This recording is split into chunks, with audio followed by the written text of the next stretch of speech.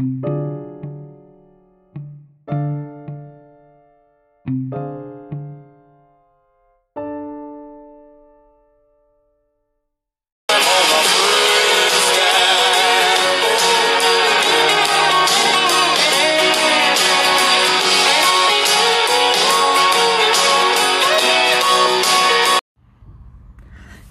when was the last time you ever caught a fish?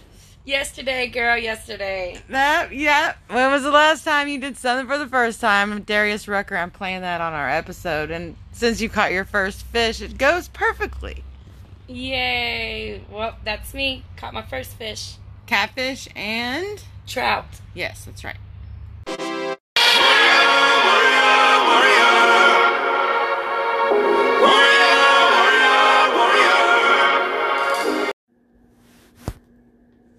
Hey everybody, it's Chick Chat, and we got shit to talk about. It's Mel here.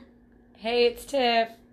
Guess what Tiffany just did? She just got back from camping, and tell us about your trip. So I don't know if it's like legally allowed to camp right now in our quarantine, but it was peaceful and it was definitely segregated from all population. And the place y'all picked was really pretty. Oh my gosh. I put pictures on our Instagram of the place that we picked and of my little rock fireplace that I made. Yes. I didn't officially camp out there with them because, but I did go out during the daytime while they were out there. It was a really beautiful place. I wish you could have seen it at night because the moon, the way it hit the water, made like this light display across the water that was like phenomenal. It was beautiful. I don't know. It was just amazing, and the sky was so pretty at night. It was the moon such a last beautiful night was place. gorgeous. Oh yeah, it was beautiful. It was very beautiful. I was really nervous when I first got there though because I found a tick on one of our bags. Ew. And I saw a tick on the tent once we put it up. So yeah, I was already like, ew. Oh, wait, there's a Brad Paisley song. Tick alert. I'm going to check you for ticks. I want to check you for ticks. Oh, man, I was nervous, though. That's really... And, I kind of got over my fear of spiders because I focused on my fear of ticks. So, okay. Other than that, it was pretty peaceful. Nick kept walking off and doing his own thing, so I spent a lot of alone time in nature, which was that's actually awesome. good. Nature alone time is the best alone time. Oh, my gosh, you guys, guess what? I've What? been fishing 1,000 times and never caught a fish. But Until yesterday, caught my first fish. I caught a catfish and I caught a trout. I was the only one that caught anything. I was so ecstatic. Tiff was really excited. She caught herself a good old fish, but they tried to eat him. Tell them about trying to eat him. Okay, so we cooked them on the campfire, which was freaking awesome, and I even took pictures so that you could see him cooking. Did Nick gut it for you? He did gut it for me. Okay. And it was a long time since he had filleted a fish, so it was definitely not the best fillet fish. But that's okay. We cooked him up, and it took forever for the catfish to cook, and then once it was done, it was the most disgusting fish I've ever eaten in my entire life. It was no fried catfish. It tasted like it looked, Griff's, and it was not pretty. And the trout had a better taste, but it was still really gross. So I can't say anything. Epic fell on the cooking of the fish, but hey, I caught fish. I don't care. That's what matters. If you had been starving and you needed to know the skill, and you got the skill down well enough to catch a fish. Yes. So that was the excitement to want to go back and fish again. Yeah, exactly. Yeah. So anyways, we had a great couple days away out of the house, in nature, completely quarantined away from everyone. So, we were still doing our part to keep the distancing, Yeah. But, sometimes you got to get out of the house and experience the beauty of our world. And oh my gosh, I will never be able to live on the land like I thought I could. I had that realization before too. When I was stayed out on our property, and I ended up sleeping, out in my car. And I was thinking, and when I went to New Mexico, on my little singles trip I took, no, I can't survive on my own. I need some guidance from somebody who knows what they're doing in the woods, you know? Well, I have a lot of great ideas, but I am physically not capable of doing all of my great ideas. Right. So, yeah, I definitely need to You saw me try to make that plant bouquet, and I couldn't even break a limb off of a tree to make a little bouquet. I was gonna be all creative and make a nature bouquet, and I couldn't even rip the thing off the tree off the limb. The only thing I could pretty much contribute to out there is gathering firewood and doing the fire. Yeah, well, you have experience. And I could cook in that if I wanted to. Because you have experience with fire, because that was your job when you used to go with your brother camping. Well, and my entire life, like in the Northwest and in the Northeast, in the mountains? You're in the mountains, so you definitely know how to make a campfire, or you've been raised around people making campfires. Do you use flint or rocks or wood, or do you use lighter fluid and a lighter? Okay, so I'm motorized. I am definitely like a millennial. You're a millennial too. So Tiffany is a millennial too. We found that out. Extremely hard for me. I'm like borderline like. But anyways, it is extremely hard for me to make a fire without it, and it's almost impossible, to be honest with you. I've one time made like smoke. Yeah. Well, see, that would be so exciting to me. Just to see smoke and think, oh, I made this. We're using rock or wood at that time. It was because you can do it with either one, and you roll split it, and then the inside it's kind of got like this. It kind of feels like styrofoam on the inside of the stick, and you turn it. You turn another one. Was it a fire starter stick that they made, or were you? No, we were in the woods. Yeah. We were in the woods. No, it was awesome. But my brother, he is the one that gave me the stuff, so he knew what to pick. I don't know what to pick. And then I just tried it, and it was an epic fail. But, I mean, it was exciting to get smoke. Yes, I think it would be, too. Mm-hmm. I know you can build it with flint. I've got plenty of flint. I just don't know how to build fire with it. The first night we went camping, though, this time, we didn't catch any fish. And that was okay because I had taken some chicken that somebody had given me. And so we just threw some chicken and potatoes on the fire, and it was good. I wondered after I made my little rock garden or my little rock border, if you would still be able to put the grill on it. I didn't even think about that. Yes, because we were able to. Okay, so we made mounds of dirt on each side, and we put sticks over them, and then put the grill on top of it. So it still worked. And it was like, it was great. It was actually great. It worked perfect. And aesthetic. Yes. And we even used some of your rock creation to heat up rocks to dry Nick's boots out. Well, you could have used them for rock stone massages for each other. Y'all should have done hot stone massages. Girl, we've been hot burnt. It was hot these last 2 days. It was really pretty hot outside. I don't know if this is camping weather or not, man, because see, you can get yourself away from the bugs. You can even entertain yourself for a little while, but you cannot get out of the elements. Yeah. You cannot get away from the bugs. You cannot get away from the heat. You cannot get away from the cold. The sun. You're sunburned, yeah. I can see. You're just out there, so. Trees. And after all the fun's gone away and you're sitting there and you're like, all right, what else? All right, well, there's nothing really else going on in life. How chill is that, though? How chill of a life is that, though? To know, like, I've got my campfire for tonight. I've got my food for tonight.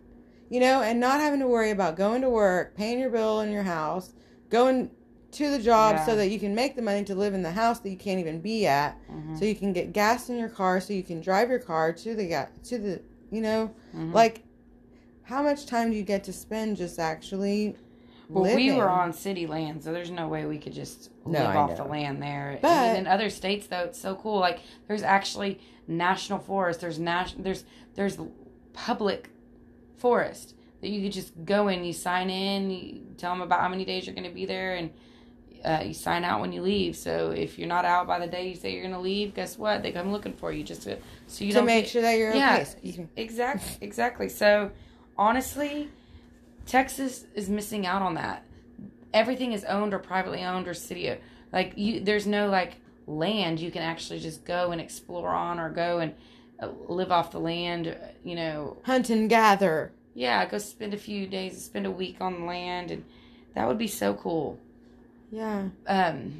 When I go home, that's what I love to do. And home is Washington State, and there's so much land there that you could just go and be free in. And even upstate New York, it's like land you can go be free in. Here, you're gonna get shot on somebody's land trying to be free. Yep, you are. Yeah, you will. Find a nice pond in the middle of nowhere. Don't you dare! I'm telling you. I know. It's true. It's true. Anyways, because we have property and it is no trespassing zone, and you step on at your own risk. You know what I'm saying? So, because it's it is privately owned, and people don't want people coming in there trashing it out or building rock borders around holes in the ground for fire. I wanted to make this. But sometimes it's like an A-frame tiki hut kind of thing, but it's really easy to do outdoors, and it's really fun, and it's awesome to sit inside and you feel like cool because you've accomplished something. But I didn't dare ask Nick because he was already doing all the hard work, chopping all the wood, doing all. I didn't dare want to ask him, hey, do you mind chopping some more wood so we can make this thing that I want to make? Where'd you find the idea to make that? My brother. And oh, okay.